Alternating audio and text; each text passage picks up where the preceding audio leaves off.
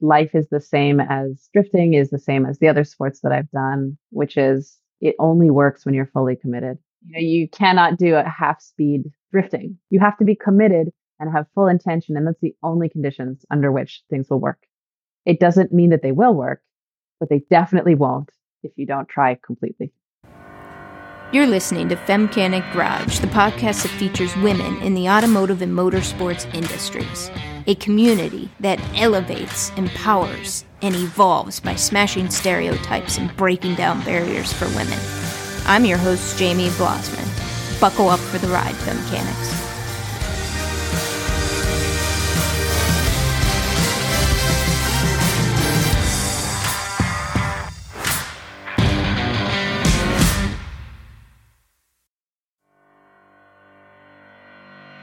Zandara Kennedy is in the driver's seat today. She is a professional stunt performer and driver from Vancouver, Canada. If you watch movies or TV, you've probably seen her in action, maybe even seen her on fire. She loves to drive anything with a motor, from scooters to tractor trailers, and is happiest when driving them sideways. Her desire to perfect her craft brought her attention to drifting, and eventually earned her Formula Drift license in 2021. Z completed her rookie season in Formula Drift in 2023 and pioneered the first Women of Formula Drift behind-the-scenes tour, showcasing the women working in diverse roles to make Formula Drift happen.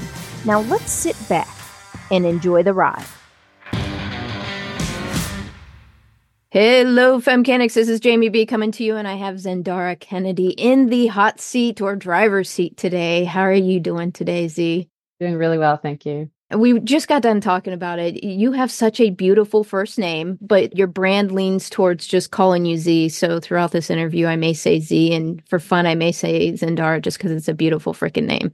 Thank you. I appreciate it. And yeah, I started going by Z because I work on film sets and often 200 different people each day. So saves like, everyone the time Z. Of learning to pronounce just call it. me Z. Yeah. Just call me Z. A lot of interesting pronunciations, but they say you've arrived when you can go by just an initial anyway. So you have arrived. Well, you know, what is it they say? Dress for the job you want. I'm manifesting that level of arrival. There you go. You know, I go by Jamie B just because I like the way it flows. It's like got a flow to it. It's interesting how we met. A lot of the people that I've interviewed, I find them on Instagram or just kind of perusing around. And we actually met twice before we ended up actually talking about stuff. And it's funny how the universe works where it's like, okay, you put certain people in your life once, and if you don't get the message then, we're going to do it again, right? So I co-host RTBC, which is for racetrack owners, and we actually met last year at PRI. I think we discovered it was at Beth Paretta's like kind of after party where we chatted a little bit about Women's Motor Fest. Then I talked to the guys at Grid Life. They reached out to you this year, and they're like, you got to talk to Jamie. And then you reach back out to me, and I'm like, oh my God, we talked before. So we're talking about Women's Motor Fest. And then I dug in a little deeper. You sent me your information. And I have to say, out of everyone that I've interviewed, you are the first person ever to purposely get lit on fire. Like, it's crazy. I'll take it. I always talk about cars, automotive, and you do stunts for movies. This is a first for someone getting lit on fire, getting their body lit on fire. Just to be clear to everyone, this isn't a car like getting flipped and it gets caught on fire. This is your body. Did you even think about that as a little girl? Like, when I grow up, I'm going to be a stunt driver and I'm going to get my ass lit on fire. You know, it's funny. I didn't. Growing up, I wanted to be a circus performer. I did trampoline and contortion when I was younger, and I always envisioned going to Cirque du Soleil, but my familial circumstances meant that I moved across the country at a weird time. And basically, I ended up in British Columbia, which has a very large film industry. So when I discovered that was a job, I really started pursuing it, not knowing much about it at first and not knowing anyone. But no, I didn't grow up thinking I want to be set on fire, but I did know I wanted to perform in some capacity, and I liked pressure, I guess is the best way of putting it. I loved being Yeah. the one at the top of the pyramid or getting thrown. And there's a certain amount of trust in circus. There's definitely a huge amount of trust in stunts when it comes to wire work. And again, in motorsport, we drive these vehicles at their absolute limits, and we have to completely trust that the people, if it's not us, that the people who are maintaining our car or looking at it between laps are doing their jobs fully, that they're basically taking care of our safety. Now, we kind of let the cat out of the bag, or I let the cat out of the bag. Just for the listeners who maybe don't know who Z is, like the 60-second commercial, I can imagine being a listener like, hold on, she gets lit on fire for movies? Wait, hold up. So maybe just a quick synopsis of, hey, here's what I've done in the stunt world. Just a quick 60 seconds, like the craziest things that you've done. I've done a ton of TV commercials. I've done car chases for movies like The Adam Project, X-Men, Deadpool. I've worked on TV shows overseas in Morocco. I worked on a show called Blood and Treasure. I'm a stunt coordinator. I stunt coordinated 3 seasons of Nancy Drew and a few other TV shows. And I'm a maniac for being behind the wheel. I'm a complete motorsports addict. And now I do all of those things I just described just to pay for tires. Now, that is a great lead in. Thanks for the lob, Ballsy, which is a great lead in because I want to talk a little bit about what you do professionally now. Now, you've been professional stunt coordinator. You've done stunts. Not only have you been behind the camera coordinating, you've been in front of the camera, but last year was your first official year of Formula Drift Pro Spec. Yeah, high five, girl. Now, not only that, you actually made history by being the first Canadian woman. There's a few firsts, actually, and I'm going to say them all. So, yes, please do. First Canadian woman to earn a license and compete in Formula Drift. We had the first all-female battle in Formula Drift history last year with Kelsey Rowlings. I'm also the first openly LGBTQ plus driver in the series. Oh my God, I love it. Like, everything that my brand stands for is about taking stereotypes and just blowing them up to expand people's minds in all people, not just women, right? All people, to expand their minds about what's possible. You have stretched the limit on what people believe is possible from a stunt perspective, right? It blows people's minds. But not only that, but what women are capable of doing as well. Thank you for saying that. I mean, I don't feel deserving of that, but I'll take it. I will say the sport, like motorsport in general, and the other women that I've encountered in that space have really expanded my view of what's possible for women. And it's been a really big driving force between why I keep pushing myself as hard as I do, and also why I approached Formula Drift to do an initiative bringing women behind the scenes to see the women who are already here. I'm super fortunate. I am currently borrowing the office of a woman that I met through Formula Drift, who is a super badass team manager. And she actually is the person that inspired me to do that, because I looked at her and I went, oh my God, you're so cool. And you've basically carved this path for yourself. All of the women that are in this space have overcome incredible odds, and just by being there consistently and doing what they're good at. And I want more women to see those women. A race car driver is this really cool job. It's like stunts. It's very cool. There's lots of talk about, people get excited, but there are so many women making these really cool industries happen that just, they work so hard. They don't look for the credit. They don't share their own stories, but those are the ones that are really inspiring to me. I couldn't agree with you more, Z. There's a couple of things that come to mind when I'm listening to you talk. And the Femcanic Garage podcast and the way that I interview is known for not going down the predictable path of interviews. And there's a couple things when you and I were chatting that blew me away. When I was kind of thinking through this and when we were talking, the one thing that I feel gets lost in social media and even in a lot of traditional interviews is the behind the scenes. I hate using the word sacrifice because that sounds like you're losing something when really it's just about being focused on a goal. Does that make sense? Yes, absolutely. I can understand why you would think of the word sacrifice, because I sometimes use the word suffering, or I summarize it as crying under a race car. There is a large price, social and physical, that the price that we pay to live these extreme lifestyles and chase these very extreme goals. It is high, and it isn't often reflected in the highlight reel that can be social media.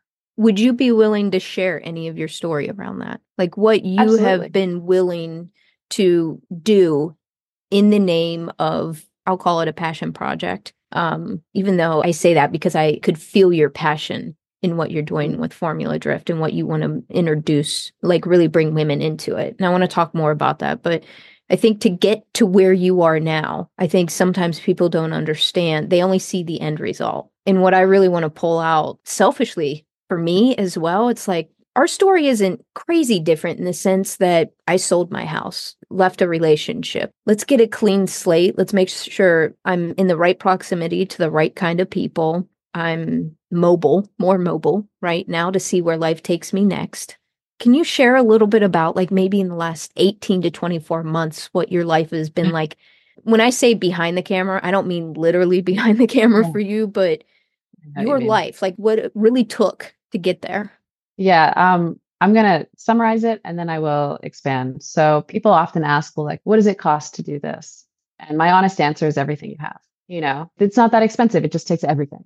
I never intended to be a professional race car driver. I liked my my life in stunts and in film. But when I got my license, I realized that I didn't know when the next person like me would come along to have that opportunity.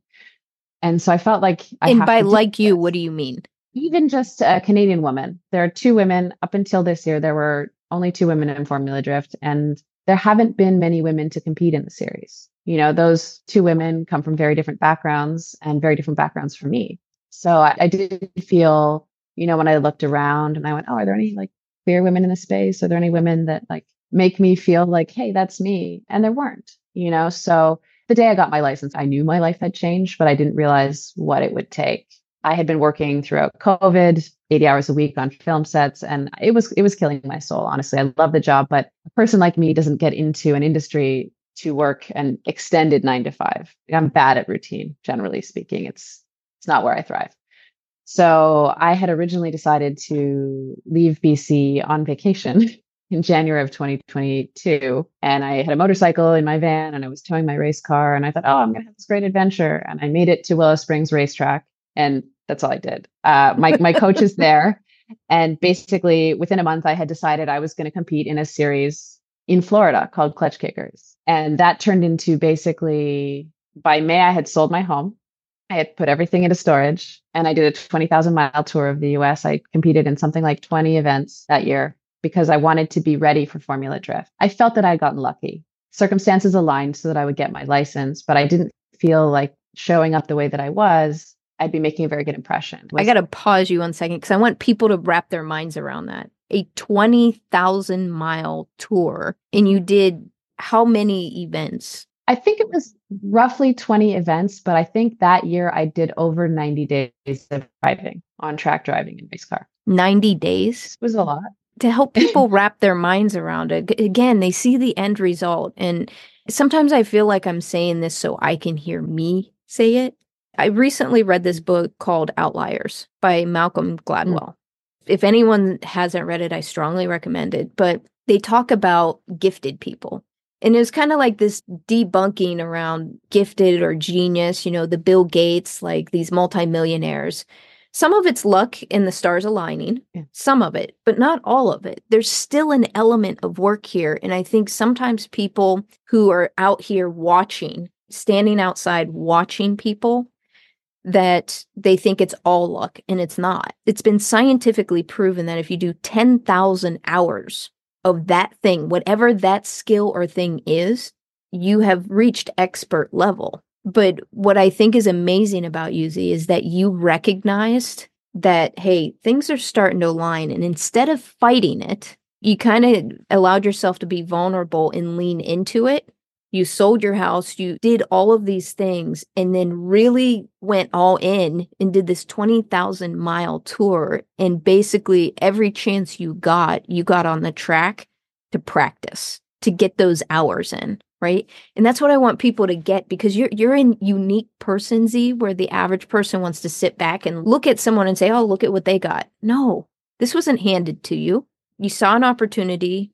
You made, air quotes, sacrifices, choices to put yourself in the best position to practice, and you just went after it. That takes guts in itself. Because people get scared of those things. Yeah, it's not an easy choice. And there are times when I think if I had known how hard it would be, that I might have made a different choice. But I arranged things in such a way that I couldn't change my mind. What do you And I mean wanted by to that? Can you give just one example of that? I sold my home. I quit my full-time job as a stunt coordinator. I basically eradicated all of the support structures that I had in place that I would be able to return to feel safe and keep doing what I had been doing before. Basically, I left myself with no choice. Sometimes we do that like, oh, screw future me. I'm going to go to bed late or I'm going to get super drunk. Who cares if I have to get up early the next day? Like there's that version of it. And then there's a version of knowing that I guess the willful side of me setting things up so that when things get hard, the only way is through, right? I have to keep going. And it has been hard, but I've also been really fortunate in that as I pursue this thing, life is being the people to me that I need to help me along my journey. I'm encountering these people and people have been so generous when they see what I'm doing and they share my passion in some capacity. This might feel like an isolated journey, like a lone quest but it's not possible without the other people. And I've been very fortunate to find them. I love that. I think that's beautiful because sometimes, especially women, I don't know what it is. Like as women, I don't know if it's part of our DNA. We think we have to go at it alone and we don't, and we shouldn't. Mm. And there's this misconception of women cat fight and are at each other. BS. Like here we are. I'm going to do whatever I can to help get the word out about what it is that you're doing. Right. And that's the way all of this works. We're here to help each other. And that's just another myth that's going to be debunked. Let's talk a little bit more about the work that you're doing in your quest in bringing women closer to Formula Drift. So I always say the first race car that I sat in was mine.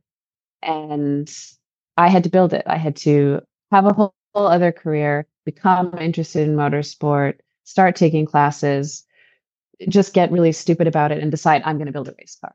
Or I even knew what it would be like to be in one at that level. And for me, that was because I wasn't exposed to it. I never saw it as potential. My family's not into motorsport. The anecdote I always give is my dad will take my car when he's borrowing it to the shop to change the battery, that kind of thing. Like it's not a mechanical family. I had to learn all of this. But what I learned because I started from nothing and I worked with a coach who basically would tell me how to do things, but never do them for me when it came to fixing my car because they break all the time. That's the thing with motorsports. I realized, oh, this isn't actually hard. Like it's not complicated. It's just most of working on a car is fairly straightforward. You just have to do it and it's probably going to suck, Embrace the suck. Embrace the suck. If it's going to suck, do it soon. Like do it first. Right. That attitude is something that I've really developed. And that's really helped me in a lot of ways, just lean into the difficult moments. But I realized that it was a lack of exposure, it was a lack of knowing that it existed. And this is a thing that I love so much. My favorite thing to do, I love competing. I love driving my car super fast. But the thing I love the most is putting someone who's never experienced a car in that way in the passenger seat and giving ride-alongs. And the thing that I go to when I'm at my lowest is recordings of people's faces when I'm doing that, because it's just the most extreme feeling, right? It's not supposed to be happening. I feel like a human roller coaster, and I get to share this thing that I've learned over time to be able to do at such a high level that people are willing to trust in their perspective, like trust their lives to me and let me just do this in a car with them. I love it. I want more people like me to be exposed to it so that they can love it too. I truly believe that the disparity in maybe the gender gap in motorsport is largely due to exposure and people not seeing a path for themselves because they don't see people like themselves out there. I am one of those people that just wants it so badly. I don't care who's around me doing it, but I know that feeling welcome is a big piece. As a woman, I haven't noticed it as much, but as a queer person going into every space and wondering how much of me is welcome, whether it's okay to be myself in this space, whether I'm wanted. I know people are asking those questions. So for me, the goal is show people that they're welcome and don't just say it, open the door, create a reason for them to come in and let's build community. Community is something that I really felt lacking. And you spoke a little bit to this concept that women don't support one another. And that is something that over the years I've experienced to an extent, especially in spaces where women have to be exceptional to be in the space. we start to create this correlation that, oh, I'm the only exceptional one. If someone else comes in here, either I'm not exceptional or there's no space for me, instead of understanding that we got to make a bigger table, right? Let's create more space. And Yes. my favorite line is, why is the mediocrity reserved for the white guys? There should be equal opportunity mediocrity. I haven't And heard yes, that. I want That's to be awesome. surrounded by as many exceptional people as possible. You know, I want to be exceptional. I want to push myself. I want to be around people who hold themselves to really high standards because it's inspiring and it forces us to continue growing. But that doesn't mean I should only be around like women that are. Everyone has a different goal out of life. My goal is apparently to suffer as much as possible, but also achieve extreme things. Other people's goals might be different. But it's been really cool, like coming into Formula Drift, there aren't as many women as I'd like to see, but all of the women that are there were these exceptional women. And I want to bring a group of women around. Will you talk to them? I think you're inspirational. And it is an old school mentality. I don't think it's totally incorrect, but I think that we can change it. And we can change it by being the people to embrace that insecurity around what if I do this and I lose out on something? Because I think underneath that's what it is. There's a scarcity mentality. And when the resources are scarce, we're afraid to share them, not understanding that we can create abundance by sharing. Yeah. So I created another podcast called Women Getting Stupid Rich. And it's just leveraging like my financial background to help women get to that. You got to pick a target market, right? So that's my target market. And what I challenge women's thinking on holistically is, instead of fighting for that one seat at the table, so to speak, the whole concept is, and let's be honest, the real secrets in training happens at the golf course at the bar, not at the table anyway. Let's be real. Right. So instead of fighting for a seat at the table, I want to put women in the position to own the whole damn table. I don't even want them to get more seats because the control is still out of their hands. Just own the whole damn table. And then you get to pick who's at the table. And that's a whole paradigm shift, but baby steps. We got to start somewhere, right? And that's the thing that I noticed in this industry, Z, is the one thing that is holding women back the most is money. It's the money to get the seat time. It's, that's why I'm choosing to kind of focus in that space, is to help women get more money in their pockets. It doesn't bring happiness. What it brings is choice. And that's the whole key to it, right? I'm sitting here thinking and just processing what you're saying. You are an absolute inspiration. You've been told that multiple times, and I'll tell you the same thing. You absolutely are. But in all that you've done, you have had such an impact on other people. What I get fascinated with is there a person or a moment in your life where you felt incredibly impacted by someone else or some other event? I think those moments happen all the time. Is there one that sticks out in your head where it's like, ooh, man, that got me? For me, it's always been the people who advocated for me when I didn't see it as benefiting them. And that's something that I really try to emulate. So very early on in my career, I had a few men that were mentors for me, stunt drivers or stunt coordinators, and they didn't take the easy path. It was often assumed if a man had a female assistant, it was because they were dating. And sometimes people would react negatively to that. And I had a few people that I assisted who would really stand up for me, either suggest me for opportunities, or when they encountered that resistance, say, well, what's happening here? And when they were flat out accused of like, well, we're not going to hire your girlfriend, they would be like, why can't I have a female assistant because she's good at her job? She is her own girlfriend. I have my own girlfriend. There's nothing to do with that. That's awesome. But confronting that, those people having those conversations, I wasn't there for that. He didn't have to. He could have taken the easy way out. People advocating for my qualification for a job, or, some of the early drivers that I worked for, where, it still is common to an extent, although it's getting much less common. It certainly was much more common when I started. If it was a complicated job, they would usually just get a man to do it, put a wig on him, or just tint the windows enough that we don't see it. And I had a few early jobs where the coordinators could have taken the job themselves. And they said, no, I know someone who can do this job. I have the right person for this job. And they put me in that seat, and they gave me the opportunity to prove that I had the skill and develop more skill through the on-set experience. For me, those moments, that the people who create opportunity for others, those are the moments that keep me going. And for me, a lot of those were men initially. I've had the same experience. And, it's interesting because what I do, Z, and the very name of my podcast, Femcanic Garage, I actually had a gentleman write my podcast off at first because of the name of it. And I was very intentional in the name of my company And he ended up writing an article apologizing about falling into his own bias around it. And he and I talk, I mean, somewhat regularly. We stay in touch. And I have found that the biggest mentors and advocates have been men in my life. That's where some people get this disconnection where female empowerment and female opportunity does not equal male disempowerment or taking away from men. Does that make sense? It absolutely does. And I feel like there are many men who understand it, but there are many people, I think, that for them, these movements are the first time that they've consciously been faced with a space that may not include them. Mm-hmm. And I think it must be a very confusing feeling to encounter at first and not understand, like, this isn't about being against me. This is for these other people to have a space, because almost every space that I walk into, I'm welcome in. So I don't even think about it. But those people don't feel that way. Right. Yes. And that's where that question of like, why do we need a pride parade? Why do we need to have these women's only events? And I've had to explain to people, because these are people who historically don't know if a space is for them or if they can be in a space. So creating a space for these people allows them to grow and feel safe where they may not have had that opportunity before. It's not about excluding you because you're not like them. It's about including these people and making sure they have a place. It's almost like a stepping stone, wouldn't you say, Z? Like when you described your event and what you did at Formula Drift, and you were describing like this group of women walking through Formula Drift where it was unintentional. You said it was creating a scene where everyone came up to you afterwards like, what was that? There were just so many women in a pack, right? There's a comfort in numbers, and especially for women when oftentimes in these industries, they're onesie twosies. And to have a group of women where they feel safe to ask the question where otherwise they may feel stupid. Not that it's a dumb question, but they may feel that way. And it's about creating these safe spaces to kind of give them that stepping stone.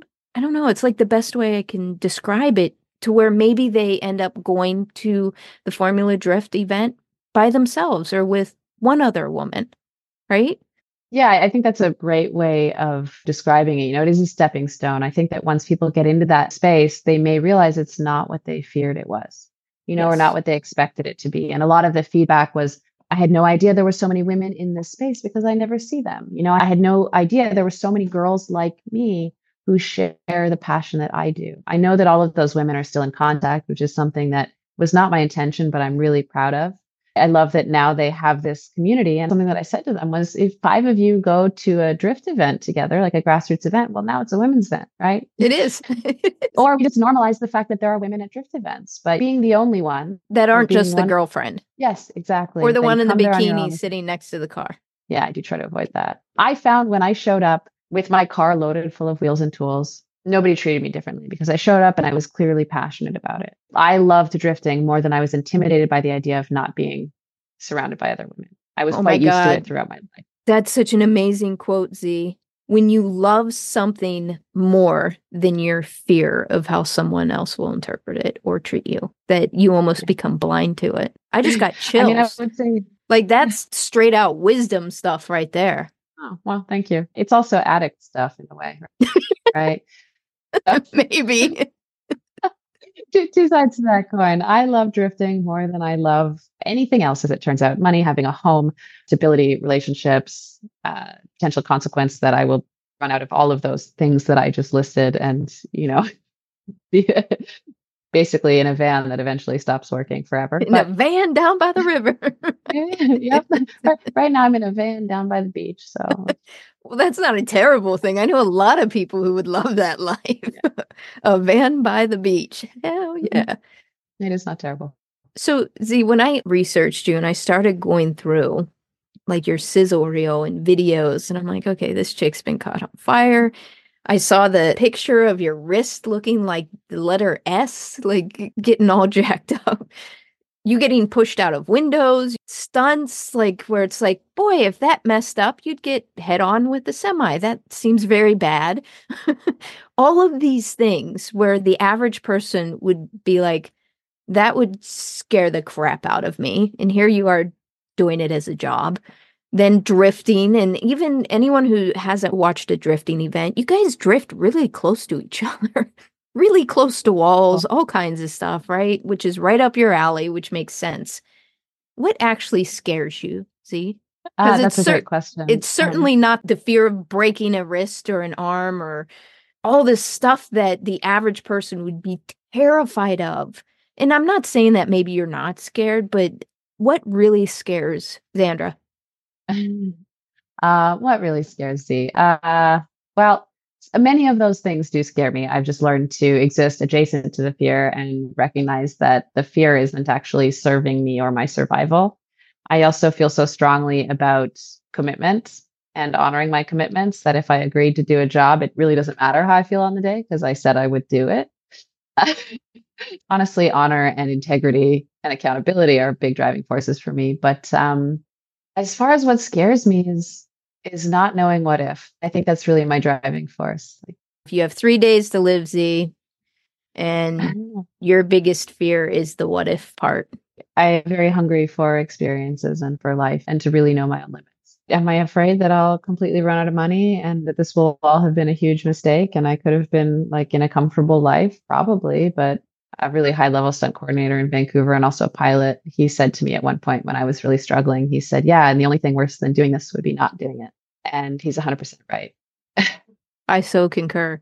You and I are in very similar places in our lives right now where I sold my house. I got out of an 8-year relationship. It just a complete reset. And I left my cushy 6-figure job and went out on my own to start my business. And it's probably one of the scariest, most exhilarating things I've ever done in my life. It's like all the emotions wrapped up in one, but I was curious to hear your perspective, knowing that what you do for a living, people watch it and they're afraid and they're not even the ones doing it. Like they just watch it like, whoo, my heart's racing watching Z do it. I can't imagine actually being the one doing it. So to get your perspective on this is very, very powerful. And I hope people listening to this connects the dots around that, where it's not about the outside physical world. It's about staying true and really listening and honoring what you're hearing inside and actually doing it. It may not be traveling God knows how fast towards a semi head on. It may not be lighting your body on fire and hoping they put it out in time or whatever. Like, it's actually wholeheartedly jumping in with both feet and chasing your dreams. And that is scary. Yeah, it is. It's terrifying. But I think life is the same as drifting, is the same as the other sports that I've done, which is it only works when you're fully committed. You know, you cannot do a half speed drifting. You can't try half the way to do a double flip, for instance. I used to be a trampolinist, right? Like you have to be committed and have full intention. And that's the only conditions under which things will work. It doesn't mean that they will work, but they definitely won't if you don't try completely. I tell my kids this all the time around if you don't ask or go after something, the answer is always no. But if you do, right? Yeah. And then that asking piece, it's funny because I'm someone that does a lot and takes a lot of chances and really never says no to opportunities. But asking for things has always been hard for me. Asking for a job that I wanted, asking for sponsorship money, all of those things. And something that is actually quite consistent between stunts and motorsport is it really is about networking. It's about letting people know you exist and creating a reason for people to want to take a chance on you because they are taking a chance on you. And that's why and asking them so much rejection. What I realize in film, and I've tried to transfer this over, is what are they going to like not hire me even more? 0% is already zero, right? I'm not losing. There's nothing to lose. I'm already at the bottom of what I could get from that person. So the only way that that's going to change is by putting myself out there, by seeking the rejection. When you seek rejection, when you actively try, it's harder to get rejected and it's harder to fail than you think. I'm going to say that again. Oh, God, you're dropping all kinds of knowledge bombs on the listeners. That's an interesting perspective. Seek rejection. Don't be afraid of rejection. If you seek rejection, you're not really getting rejected because you didn't have anything from them anyway. So is it really rejection? Now, this is another thing I'm fascinated with as well. Given everything that you have done, Z, what are you most proud of? That's an interesting question. And it's an interesting time to ask me that question because I'm not currently riding a high of achievement. You know, when I look back at the last 2 years, I've accomplished a lot. I've done a lot of things, but I don't necessarily feel that the crop is fruiting, I guess, you know. But right now, I'm in that state of just hoping that You're all of the cultivating the investment soil right that I now. put in will come out. Yes. And, maybe there's a few sprouts coming, but for anyone that's ever gardened, many sprouts do not make it to become anything productive.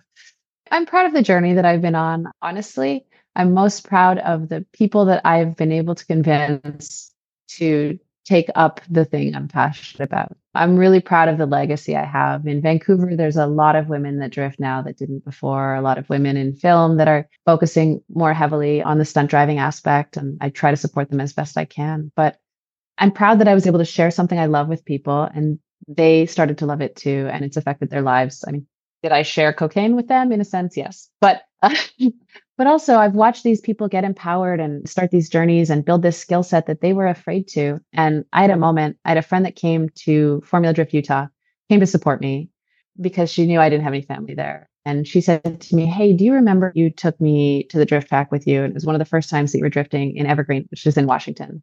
And you said to me, this is possible for you. You can do this too." And I was like, "I don't remember that." And she's like, "Yeah, well, now I'm drifting. Now I have 2 drift cars and I love it so much." And that for me was this moment of like, oh, I don't feel like I'm changing people's lives. I just love sharing what I love. Moments like that where people are like, this thing you did changed the course of my life and I don't remember it. I think that's really cool. I love that. That's the good stuff right there, isn't it? Z, what's next for you?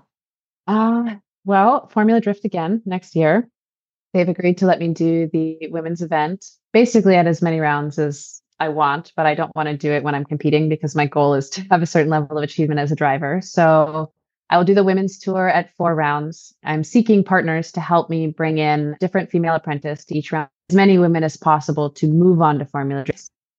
Series in Los Angeles, kind of soirees, we mingle, we maybe have a cocktail, then we learn about some element of vehicular mechanical components, whether it's wheels, whether it's suspension, whether it's basics of engines, and create a space, again, like you mentioned, where if you're asking a question, it's safe to ask a question that might feel silly, and it won't be because you're a woman. You're in a safe space for learning, and learning is encouraged, and we want it to be fun. And really, I want to build a community, and I want to demonstrate how many women are here with this interest that are just looking for somewhere to go, looking for people like them, because I've experienced that. And I would latch on to anyone that made me feel like, oh, you're kind of like me. I can do it because you're doing it. I want to introduce these women to each other.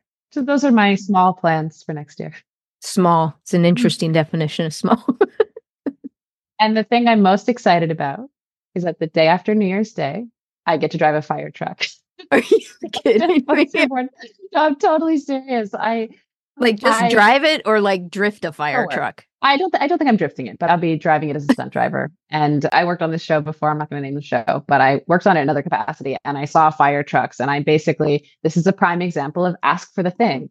I turned into it like an 8-year-old boy. And I told the stunt coordinator that day, probably about 40 different ways, just so you know, I'm qualified to drive fire trucks. If you need anyone, I know someone who can drive that fire truck for you, and it's me. You should definitely call me. I'm available if there's a fire truck, just every possible way. And so now we sort of have this joke where he'll message me and he'll literally just message the word fire truck. And I just say when. So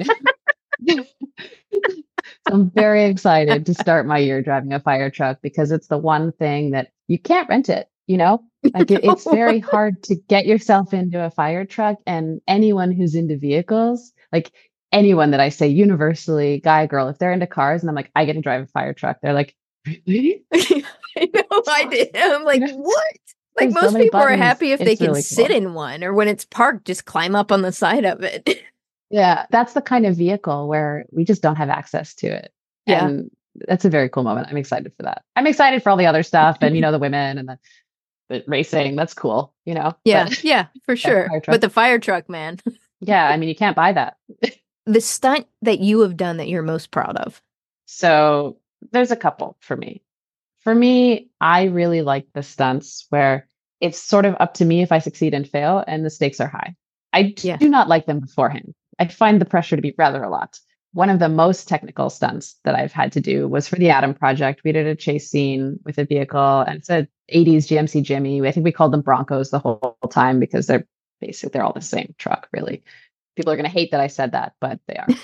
I got you though. I got you. So there's a whole off-road sequence, and I'm like, there's a car chase on the road. I slide the car. We end up in the forest, and we had this forest road that we had made, and they wanted me to basically slam on the brakes. I open the door. A flying guy on a hoverboard hits the door, and then I basically slam it in reverse, do a reverse. Wait, you 180. literally had to open the door yourself and try to? Yes, but we did it in cuts, right? Well, still, but yes. You're driving and doing it regardless. Yeah, I mean, there's a lot of elements that happen, but this is why we rehearse. This is why we work with professionals so that we can achieve these things. But the stunt on that show that was the hardest was I had to do a reverse 180 between these two physical trees. And we'd set it up in the parking lot. And these are legit trees in a forest. Real trees. So I walked the path and I looked at the car, and I did not pull out the measuring tape. And I went, okay, I'm pretty sure if I'm going to do it, this is the spot. And I love those jobs where they're like, can you do it? And I'm like, I think so. They're like, great, let's do it. Yeah. And then it's up to me. So we did it 11 times. And as I'm doing this, I have a cable cam moving beside me, and I have an ultimate arm. So who are you doubling in this movie? Zoe Saldana. I only doubled her for the driving. One of my good friends was a much better double for her overall. So there's a Mercedes with a camera on a crane off the front of it. And the camera's like in my windshield, right? I have a camera beside me. I'm reversing. I have two stunt doubles in the car. We're not in like helmets or anything, right? We need to see the faces. I do this reverse 180, and I do it 11 times. And I think on take 9, there's like the little reflector, like little orange reflector on the front of the chrome bumper. And I just sheared that off, like just on a tree. You did it 11 times, and that's the only thing that happened to it? And I would say there was probably about 8 inches of wiggle room, like diagonally, tree to tree, for the car. So that was a very challenging stunt. That was a very challenging show overall. We were shooting 12 hours a day. It was peak COVID. Everyone was masks, visors, the whole thing. And it was just nothing but car chase. So it was really cool to be doing, but it was so high pressure and really difficult. And that particular stunt, when we finished it, I was like, I'm proud of that. That was hard. Yeah. Wow. Now, what about the fire scenes? Does it look worse than what it actually is? I'm very good friends with the guys that founded a company called Fire for Hire in Vancouver. And they have a proprietary gel that is basically a thermal barrier between the fire and your skin. And the way that fire stunts work is if you're wearing clothes, then, you wear a dry layer, then you wear like a layer of clothing that is soaked in this gel. And then you have your outfit on top. And you have basically, until you get hot, you can be on fire. And then when you get hot, usually you do whatever you've signaled and they'll put you out. And you might get minor burns, but you don't get major burns.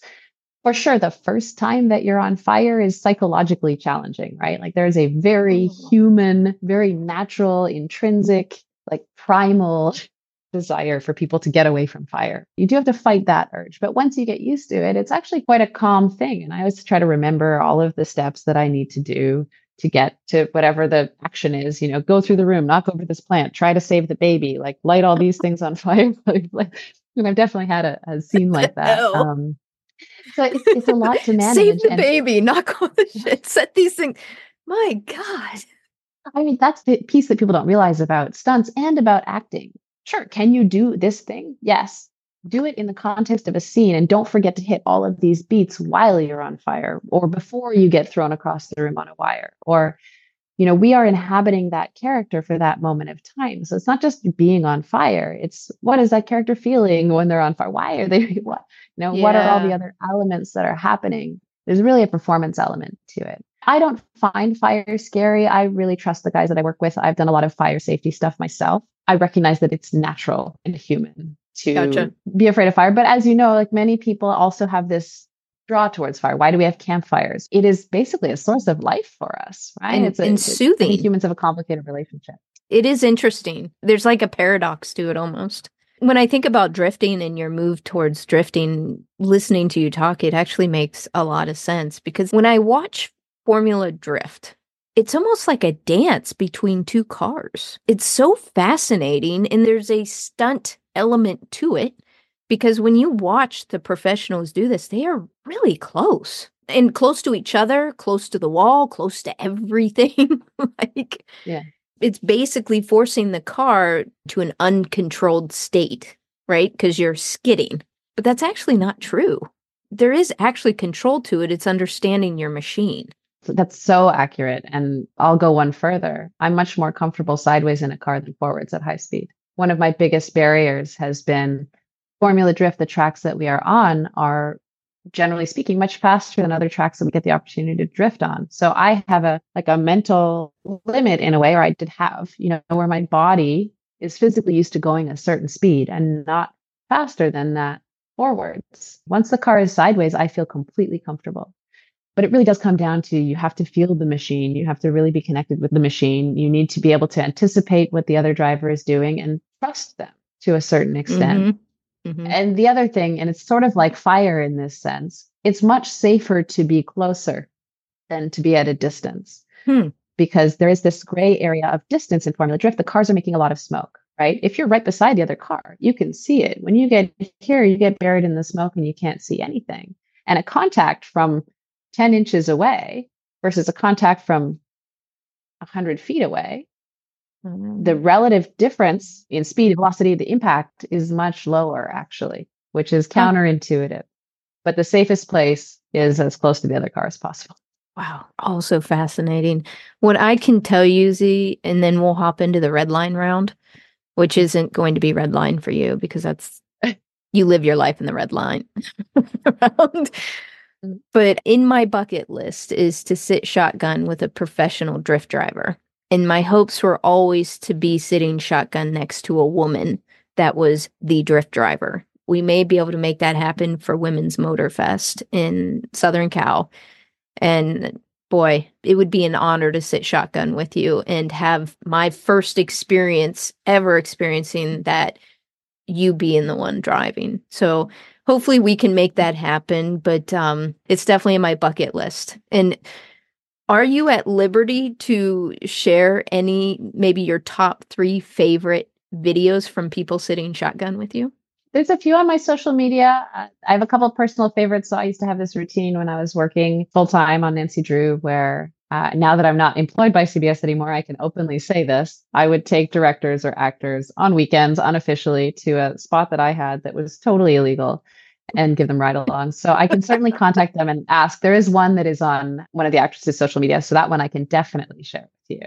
Okay. But I'll find a few. If you could find a few, I would love to meld that in with our interview video, because I'm pretty sure I may have wasted at least 30 minutes to an hour actually watching, and not necessarily just yours, but like ride-along videos of people's expressions on their face. And I totally understand why that's one of your favorites, is watching the expressions and experience of the people that sit shotgun with you. I love it. And I'll tell you, some of my favorites were grandparents.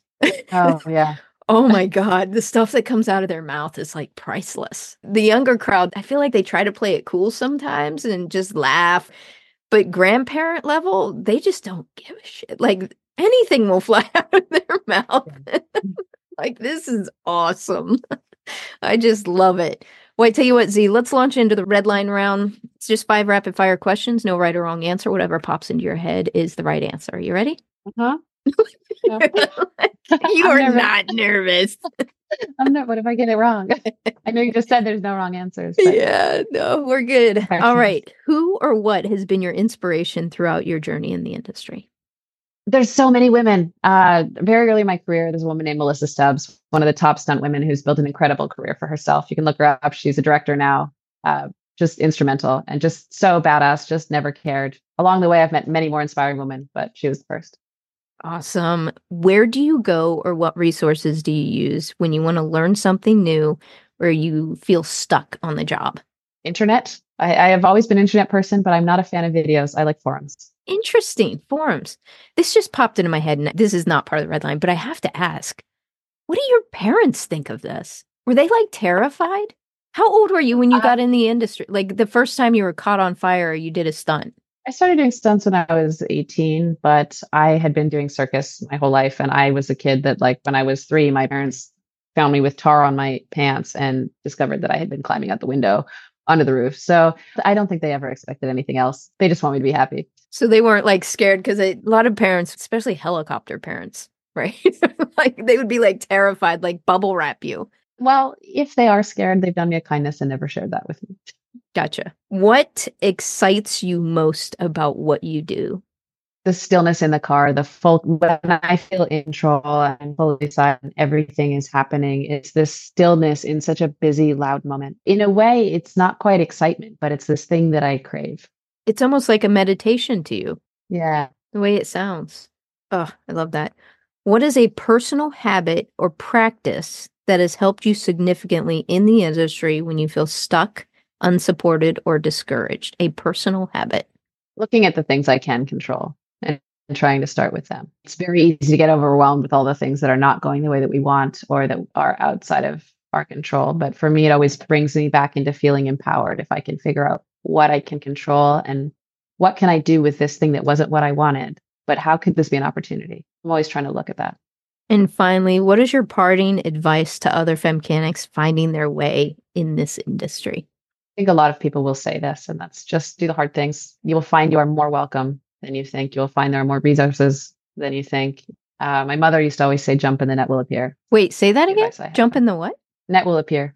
Jump and the net will appear. Ooh, chew on that for a moment. Like I just visually imagine that, but what an appropriate metaphor. Although for you, it may not be a metaphor. For the majority of the population, I think that's a metaphor. Wow. Where and how can people connect with you, Z? I'm most active on Instagram. My Instagram is Z Drives, ZEE Drives, or ZEE Drives for our non-American audience. I'm a little bit active on YouTube. I'm building that up during my off season, and also website zdrives.com.